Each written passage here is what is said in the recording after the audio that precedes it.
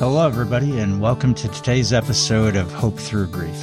I'm Steve Smelsky, and I'm here with my good friend and co-host, Marshall Adler. Hello, everybody. Hope everybody's doing well today. We have a special show for you today. We have a guest speaker with us today, Mr. Herb Knoll. He's a friend of ours, and we've gotten to know him over the last few years. I think you're going to enjoy his story and all of the different things that he's doing. Marshall, why don't I turn it back to you, and we'll start with our first question. Thank you, Steve. Herb, first of all, I want to thank you so much for agreeing to be a guest today. And before I start, I want to tell our audience, you know Herb's a great guy because of before we went on the air, Herb and I were reminiscing about both growing up in Buffalo, New York, which is the greatest city in the Western Hemisphere. So anybody from Buffalo is a soft spot in my heart, and Herb is a Buffalo Bills fan like I am. So I just want to get that on the record before we start. So Herb, I do want to get serious here, and if you can please tell us your story and your journey of loss and grief, I think that'd be a good place to start. Okay, sure. And thank you for the invitation to be with you today. My wife, her name was Michelle, was diagnosed with pancreatic cancer at the age of 49. And that was 15 years ago, or almost 16. So that started a 39-month journey of caregiving. And I had a lot of help from neighbors and such. She had to have 150 chemo treatments. So it cost me 300 lunches because they would go to lunch and the neighbors who escorted her to the treatment so I could still go to my job. And it was difficult. I mean, I watched her fade away from a size 10 to an 8 to a 6 to a 4 to a 2 to a 0 over that 39-month span. She passed in March of 2008. And I'm a banker by trade, and we were new. I had accepted a position in San Antonio, Texas, with a bank, and we were new, and we hadn't even emptied all of our boxes, and that's when she died. And so about 4 months later, I was in my office, and my routine was get up and be in the office by 4, work like crazy all day, and then go home at about 7 and crash. And that was my life. That was the extent of it. And one of my young employees came in my office. I mean, she was only about 19 years old, but she had the courage to tell me something. And she said, "Everybody on the floor misses your laughter," because I'm a pretty gregarious guy. And I realized when she told me that I wasn't handling my grief well enough. So I decided to seek out help.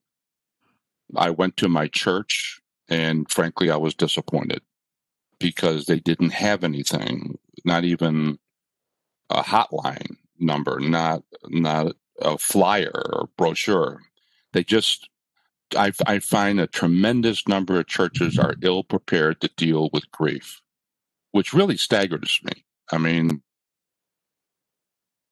it surprises me that when people think of death, they think of their house of worship, and they come together. But the clergy just aren't prepared. They're not trained. In fact, in most colleges, seminaries, they don't even teach grief. It's not even on the curriculum. So anyhow, I learned that after the fact. Then I went to the Veterans Administration because I'm a disabled vet, and they assigned a counselor to me, which was helpful. But then I went to Barnes & Noble, and I asked the gentleman behind the counter, "Do you have anything for a widower?" Well, he typed widower in his computer's search engine. He then looked up at me and he said, "Mister, I don't have a damn thing for you." Wow. Now, he said, "Let's go over to the bookcase and see what we can find." And we found 15 books all written for widows.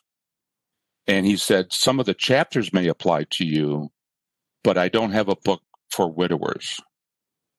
Well, I had been published in the past, and I decided right there and then that I was going to write a book. I said, someone better write this book, and it might as well be me. So a few months later, I left my position. I was a senior officer in banking. I left my career of 38 years to begin my research of my book. And I spent 8 years researching it and publishing it. And I reached out to 40 widowers from all different markets, segments, demographics, conditions of how the wife passed. And they were my subject matters. They tolerated me for 8 years coming up with questions. They answered an 11-page single-spaced questionnaire for me. I mean, I really went deep. And then I went and found professional staff like attorneys, psychologists, sociologists, medical doctors, clergy, and I surrounded myself with them. And then I was able to publish the book 3 years ago. Since that time, the book has become a play.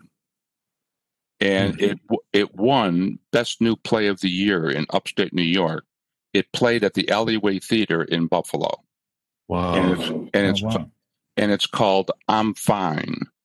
And the name I'm Fine came from one of my subjects, one of the widower subjects, that he said, I asked him once, what's the best thing that ever happened to you during your grief journey? And he said, when I told my family and friends, I'm fine, leave me alone with my thoughts, they ignored my instructions and forced their way into my life, and I'm so grateful they did. So anyhow, that became the play. So that's how I lost my wife, and then I decided that I needed to do more. So I created the Widowers Support Network. And it has several different components in it, but the most popular one is my men's only Facebook page. So you have to apply, and you have to be either a widower or a caregiver or a sympathetic man who wants to help those members. And I have over 1,000 men that I care for, and we give them content every single day. And I find that reaching out to the men gave me purpose. And men have to have purpose. In fact, I teach that you have to find that in yourself. And the men that I find that join my group come from really all walks of life. They are PhDs, they are professors, they are garbage men, they are unemployed. The conditions that their wives have died varied completely, from childbirth to murder to suicide. I mean, we get the whole gamut. And what we do is we listen to them, we comfort them, and we encourage them. And we give them content like on Sundays, we pay respect to the Christian community. We also talk sports on Sunday. On Mondays, we talk about money and your personal finance. On Tuesday, we have music, and we have columnists. I have 9 columnists that write columns for me, and they are either authors of books, or they're widowed, or they have a reason to be there. On Wednesdays, we talk about their health, and more columnists on Thursdays. On Fridays, we remember the Jewish faith. We talk sports again on Thursday. On Saturday, we talk about handyman's corner and how to fix things around the house, because so many men are capable of running a corporation, but they can't balance the checkbook. Right. They can't pay the paper boy. I mean, they are totally incompetent without a wife. Yeah. And it's especially if they grew up with a doting mother who met their every need. And then she even went out and found him a doting wife. And then she continued the saga. Well, those guys are in deep trouble. Right. And we throw them a life raft. So, and it's the most gratifying thing I've ever done.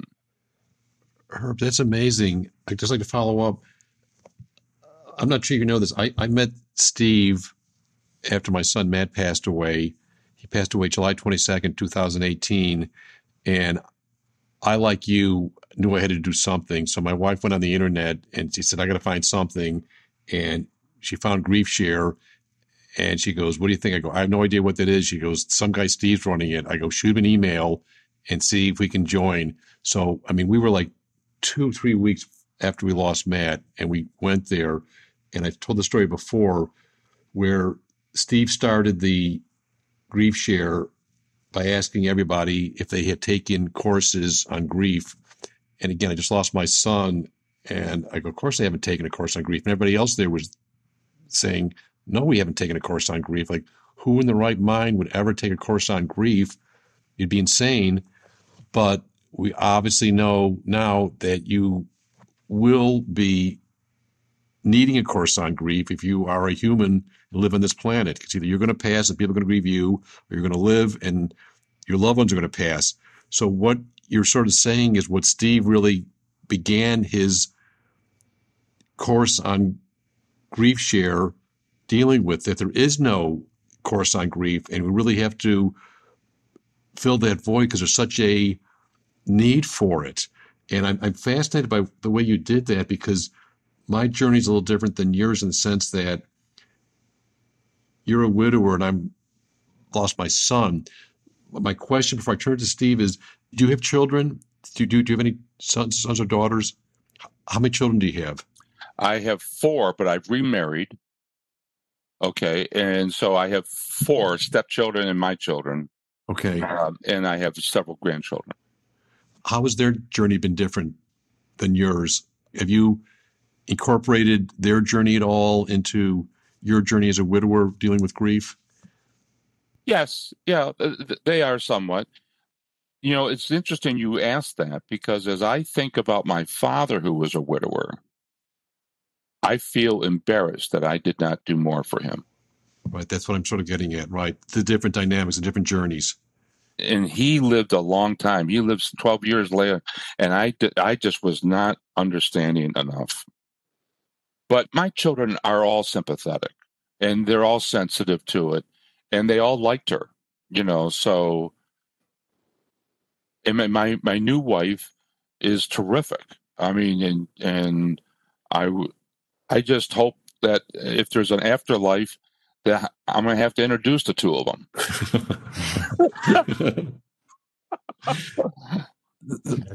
Hoping there'd be a nice dinner. Actually, that's not a problem. That's not a problem. Interesting.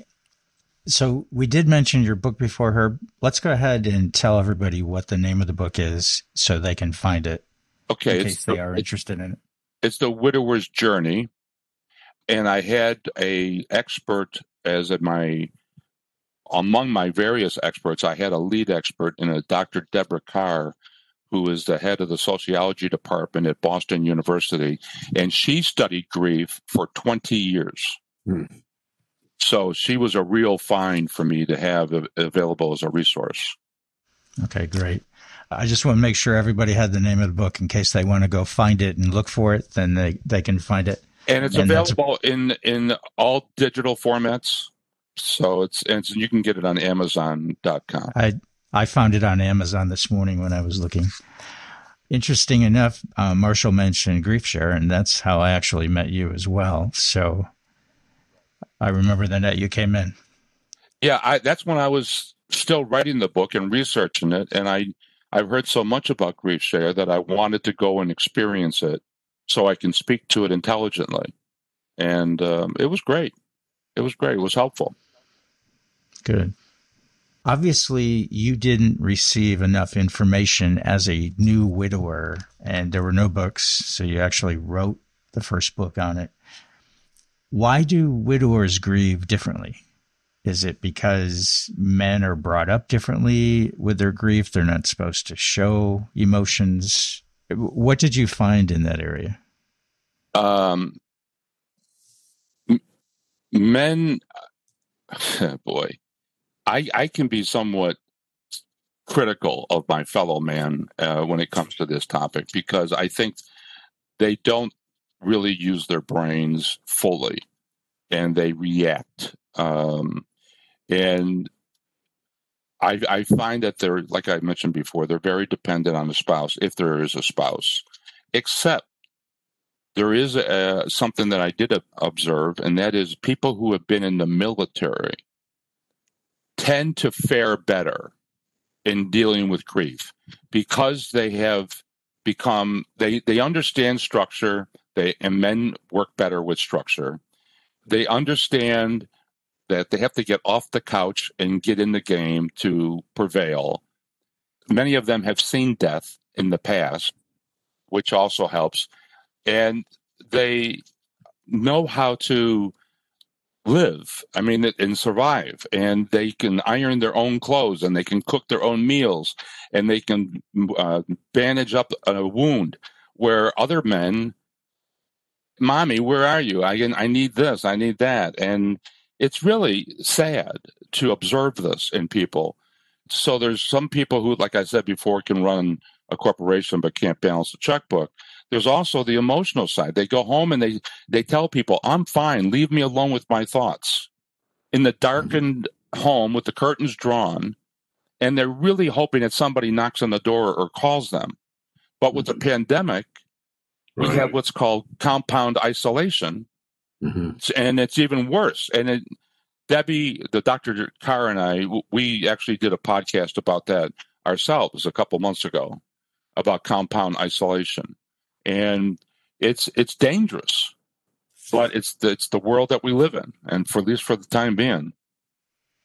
Unfortunately, you're right.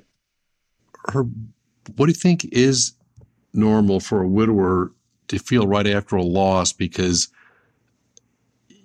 men are different. And I hear what you're saying, but there's also, so much of, I could take growing up in Buffalo, sports was always a big thing. And, I just always remember, playing sports and getting hurt. You could have a huge gash in your leg, put dirt on it and keep on playing. Like that's going to solve everything, like you just tough it out and stay in the game, which when you're a kid and you're resilient, that's one thing. But when you're an adult and you lost somebody you love, it's something else. So how does that factor into the grief of a widower? The widowers. So going through the grief classes, we've learned there's certain things that you think you're going crazy, and you find out it's actually normal to feel like that or to think that way. So I think what Marshall and I were trying to get at is, what are some of the things that you realize that were normal that at the time you didn't think was normal until you started doing your research for your book, and then you go, oh wow, that really is perfectly normal. Well, crying and grieving, but men are embarrassed. Men have egos, And one gentleman just wrote on my Facebook page the other day, "I'm a PhD. I know better, and I'm still reluctant to cry in front of other people." Men, especially in the Western Hemisphere, are reluctant to show their emotions. In Europe and in Asia, it's not that big of a problem. But here, we've become stoic, and we can't be seen hurting because then you're going to think less of me. I'm sure that my boss questioned my ability to perform at the bank during the period that I was grieving. I had the personnel director walked into my office, saw me sitting at my desk crying, closed the door, turned around and walked away. Didn't say a word. Didn't offer me anything. Now, if I was a girl, he probably would have said, "Oh, honey, are you okay? Do you want some tissue? Here's a glass of water." There is a difference of our society on how we treat men. And that's why men don't ask for help, and they desperately need help. But especially in Buffalo or in the northern climates during the winter, when the days are short and the nights are long and the weather is blistery, they are isolated for weeks on end, which is very dangerous.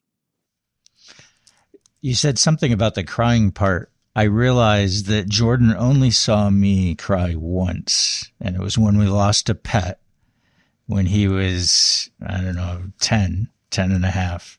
He died at 11 and a half. I think I cried every day for 2 years, at least a couple minutes every day. And I'm like, wow, I never showed him that side of me. So you're exactly right. Until I lost him, I wasn't supposed, you're supposed to be tough. You're supposed to be able to show him the way. And it's like, I'm not sure what I showed him, probably what every other guy does, but. Yeah. And if you're candid, it will go on for years because grief doesn't have a natural cycle. You can have a good week, a good month, and then suddenly you crash. You have triggers that create a memory, and then you go back and you suffer through that trigger. When I moved where I'm living now, I lived very close to here 20 years ago with Michelle.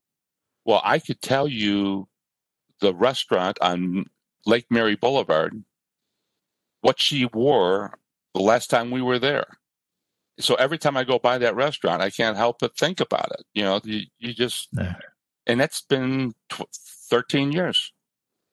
So it's not going to be easy. Everybody expects the men to get back in the game.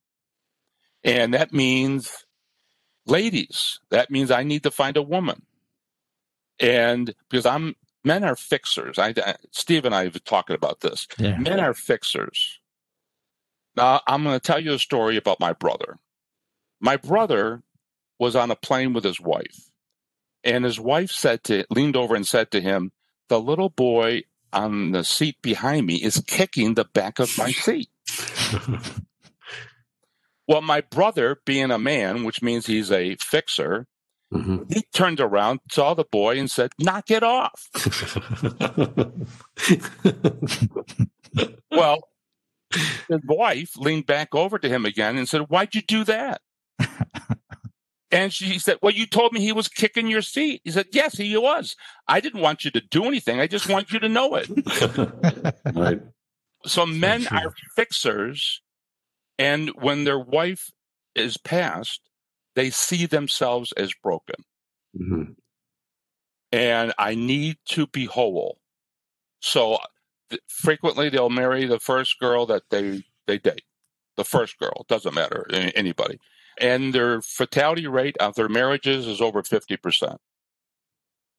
But the other thing that impacts men is suicide, because 4 to 5 times of the suicide rate of women, men will commit suicide, and because they're so lost. They could have a great career, but they're still lost. What most men do is they just bury themselves back into their jobs, like I did at 4 a.m.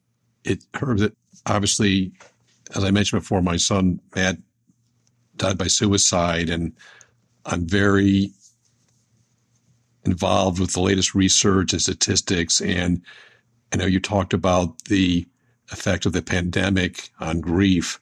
Well, they're doing a lot of statistical research now of the effect of the pandemic on suicide, and it is not good because, with grief, Steve and I have talked about this, like in the Jewish religion, you have a period called sitting Shiva where everybody comes over, friends, family, loved ones, and just sort of takes over the house for the grieving family, bringing food. And it's a very helpful way to begin the journey of grief. You can't do that now. With the pandemic, you can't have 50 people in your house bringing in food and everybody hugging and kissing and giving you emotional support. So you already start off at a deficit to begin with. And then you talked about being home with the curtains closed, sitting by yourself. That's social isolation. That's social distancing. It's what you have to do now with the pandemic. And it's horrible for grief. And it's horrible for what effect it's having on people, including suicide, because they are showing that statistically the suicide numbers this year compared to last year and the year before and the year before are in fact higher.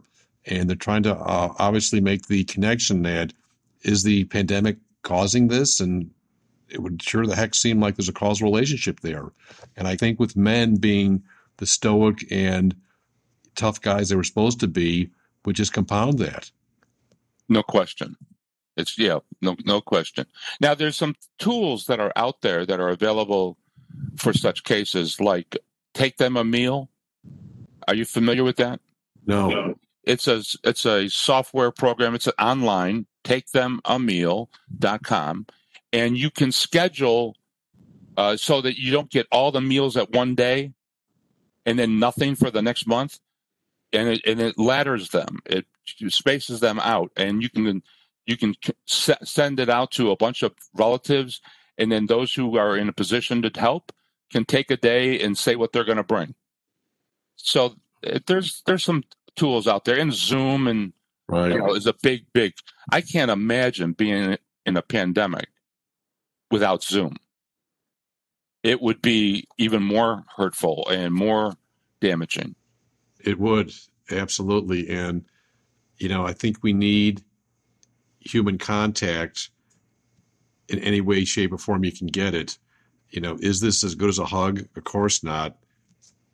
But it's better than isolation. That's the way you got to look at it. Yeah, I've thought about my daughter who is single, and I've actually congratulated her that she is trying very hard, but she's living alone. So she has very little contact with other humans. So I'm right now practicing high touch, daily messages, phone calls, anything, gifts, anything to break up her day for her. Right. How old's your daughter? Oh, she's in her 40s, and she works up at the University of Connecticut. Yeah, again, I think the effect of the pandemic on society in general and people in grief in particular is going to be profound, that we may not even know the true permanent effect of it for years or maybe even decades. This is going to have a big, big effect. You think about this. When was the last time people couldn't grieve normally? 100 years ago during the 1918 flu pandemic. It's been 100 years, not in our lifetime. And so this is uncharted territory. It really is. It's tough. It's tough. It really, really is. I know that you also have a podcast, right? Like as we're doing now, like what made you want to do a podcast? I'm interested in that because obviously we're doing that to try to help as many people as we can in the grief process. But what was your thought process with your podcast? The men are of different ages, and over half of them are under 50. So they have different preferences and communications. So I wanted to be sure that I was reaching them. So I created the podcast, and we have one that's coming up. I did one this afternoon, earlier today, but I have one coming up with this gentleman on Monday, and he wrote the book. My wife said, "You may want to marry me." His name is Jason Rosenthal, and his wife wrote an essay saying that appeared in the New York Times, and it's in 2017, and the header was, "You may want to marry my husband," and then she died 10 days later. Well, he's done a TED Talk, and he's speaking now. He's a lawyer by trade. He's in Chicago. And so, we go out and we find people like him that we can interview, that we have something that we can learn from and share it with my audience. And I hope that my audience listens to my podcast, like when they're driving their cars or whatever. And also the reach. I mean, I'm in 26 countries with my podcast. Wow. So my audience has expanded. And I also write a newspaper or a column. In fact, here's one right here. I write for 22,000 funeral directors. And so my column appears there, and it appears in India with some organization over there, and Open to Hope in California, the Grief Toolbox in New Hampshire. I get around using different channels. It's fantastic. How did you navigate the technology? I'm very impressed that you're able to do all that. Seriously, I'm a little bit younger than you, and it sounds like you've really taken this head on with enormous amount of energy and enthusiasm. Seriously, Steve and I have been doing this podcast together, but Steve is far more advanced technologically than I am. I'm a lawyer, but from a technological standpoint, I kid my secretary. She's been with me for 32 years. I said, we practice Fred Flintstone law. I know what I know, and I know how to do that. And I don't want to go too far afield, but it sounds like you've taken your grief and really channeled that into learning new things and experiencing new things to try to help others. I have been blessed in my career. I started off in banking, repossessing cars, and I ended up as a bank president. And along that path, I was held many marketing and sales positions, government relations positions, and the collective skills that were needed for those positions is what I'm using to do what I do today. Had I not had my career, I could not even attempt what I do today. So I'm very, very grateful for what my job taught me. And it's the best thing that I've ever done. It's very, very gratifying. There's not a day that goes by that somebody doesn't write a post or call me or send me a note saying how much it means to them, how much they are dependent upon, the various tools that I make available to them. I have a professor at Brigham Young University who is single. No, he's married. He's not a widower, but he became familiar with me. I don't know how, but he did. And he called me up one day. He's like 40 years old, and he's a professor there. And he said, I teach computers. And how would you like me to redesign your website for you? And I'll use my students. Sure. Have at it. So I get a lot of help from the gentlemen who become familiar with my work. And they, like my journalists, the guys who write the columns for me. I couldn't fill all those column inches, but they do it, and they do a great job. And they come up with topics that I never even would have thought of. So it's a labor of love. I sometimes think that my void of not helping my father more, I'm giving forward. And I'm actually concerned that my health is going to come into play. And so I'm looking for a place that I can partner with or make some kind of special arrangements with. But because I know that the men are dependent upon me. And frankly, for widowers, my Facebook page is the best thing on the planet. I mean, there is nothing else out there for widowers. You may find widowers and widows, but nothing just for widowers. So we, once people become familiar with us, they become fans.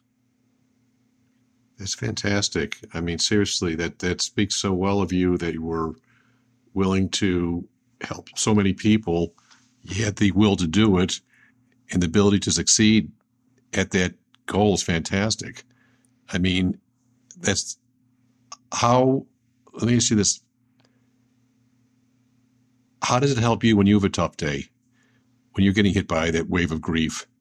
When people are reaching out to you for help, how do you deal with it when it's your day to look for help, when you're getting hit by that wave of grief? I've talked to Steve about this many times. I've always said that over time, Matt's only been gone for 2 years now, the waves of grief become less frequent over time, but the wave height never changes.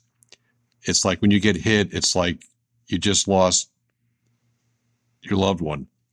And so what I'm asking you is, you've got so many people looking to you for help when they're dealing with their wave of grief. What do you do when you get hit with your wave of grief? Do you reach out to them, or do you do other things? That's a good question. When I post things, I do it to satisfy some of my own grief issues, but I put it up anonymously. I mean, they know it's coming from me, but they don't know it's my issue. And then they will answer. And frankly, the men are so active on this page that there's always something interesting that's going on. They talk about their girlfriends. They talk about if they got engaged, or like on Fridays, we only allow good news.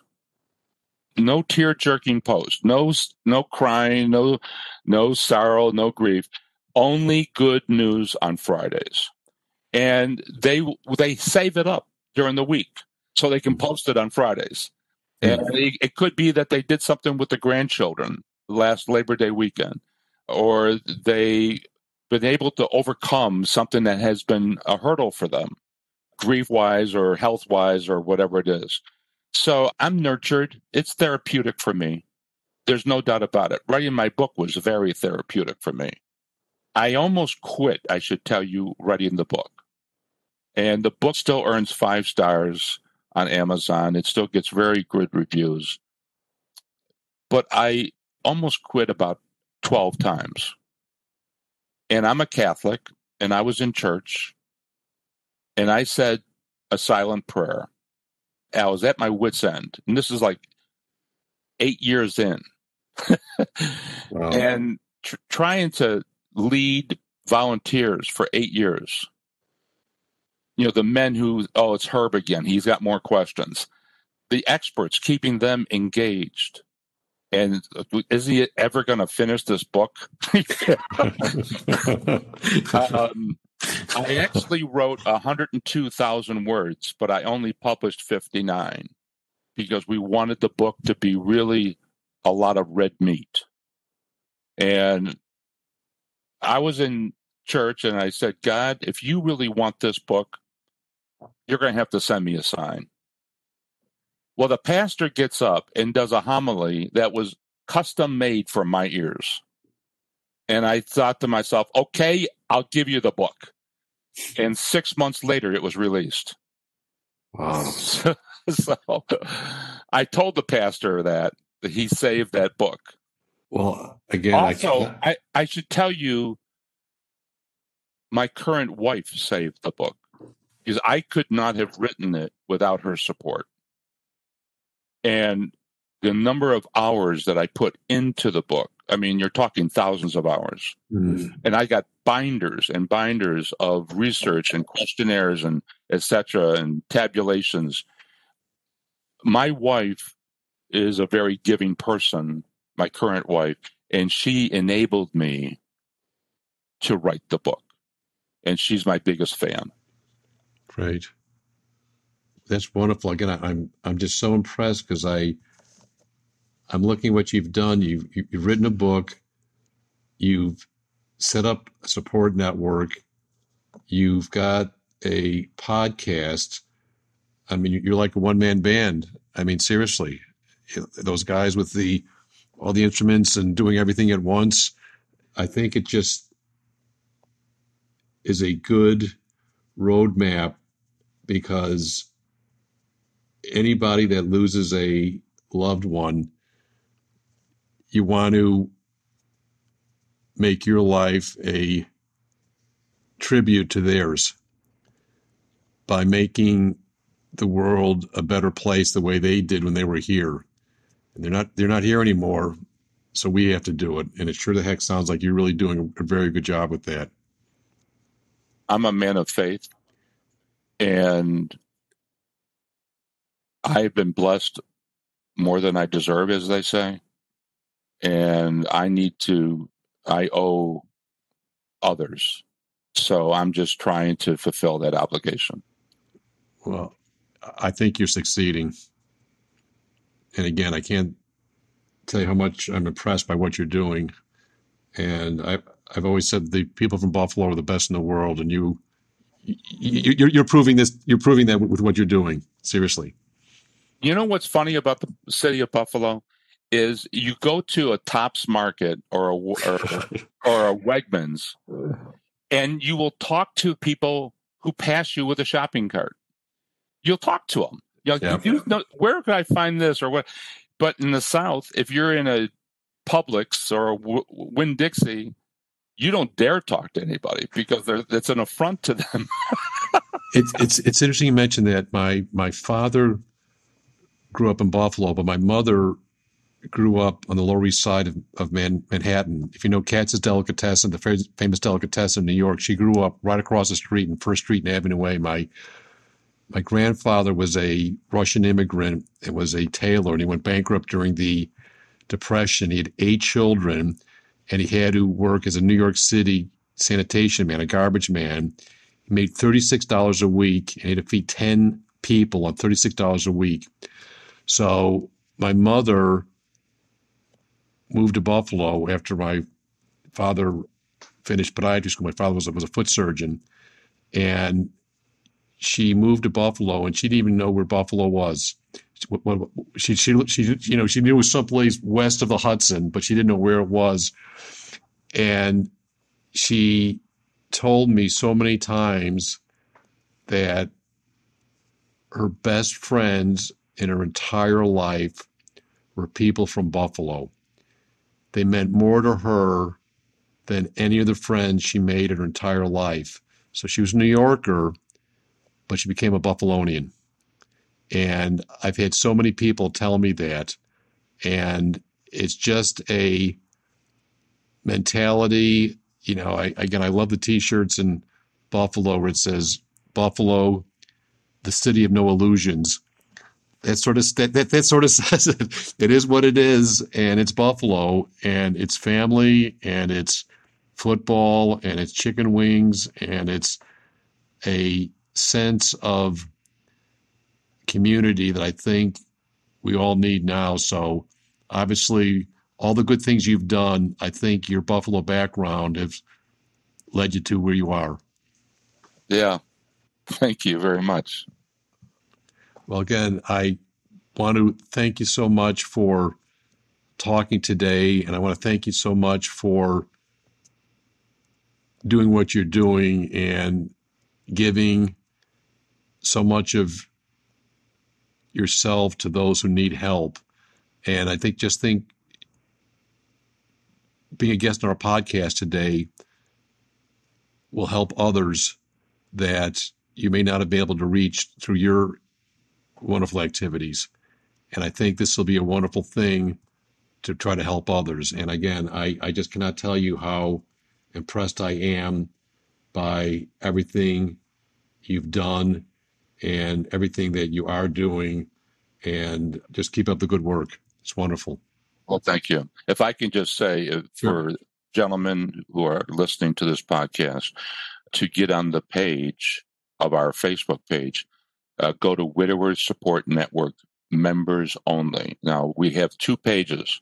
We have Widowers Support Network for the general public, and then we have Widowers Support Network members only, just for men. So, I mean, and it's for a free service. So we invite them to check us out. Great. I hope all listeners will do that. And again, I want to thank you so much for being a guest today. It was a very interesting conversation. I always love talking to anybody from Buffalo. And seriously, I do. I love it. And off camera, off mic, we were talking about our favorite places to eat in Buffalo. And I think we better leave it there, because if we start talking about Buffalo food, we'll be doing this podcast for the next 6 hours. So we'll leave that off audio and off video. But again, thank you so much for being here. And I know you really helped a lot of our listeners today. Thank you so much. Thank you for inviting me. Thank you. We wanted to thank everyone for joining us today with our conversation with Mr. Herb Knoll. Herb's got an awful lot going on. He's created a network for widowers support. He's got a podcast going, and he's written a book. And we'd like to thank him for coming on and sharing today. We also wanted to let you know, if you're interested in getting a copy of Herb's book, The Widower's Journey, Helping Men Rebuild After Their Loss, you may contact Herb directly at his email address at herb@widowerssupportnetwork.com. And go ahead and tell him you're interested in getting a copy of his book. And if you mention the discount code HOPE, you'll receive a 15% discount price off the purchase price of his book. So once again, that's Herb at WIDOWERSSUPPORTNETWORK.com. And just mention to Herb you're interested in a copy of his book. Go ahead and mention the discount code HOPE and you'll receive 15% off the purchase price. Thank you for joining us today and hope you have a great day. Thank you. Thank you for joining us on Hope Through Grief with your co-hosts, Marshall Adler and Steve Smelsky. We hope our episode today was helpful and informative. Since we are not medical or mental health professionals, we cannot and will not provide any medical, psychological, or mental health advice. Therefore, if you or anyone you know requires medical or mental health treatment, please contact a medical or mental health professional immediately.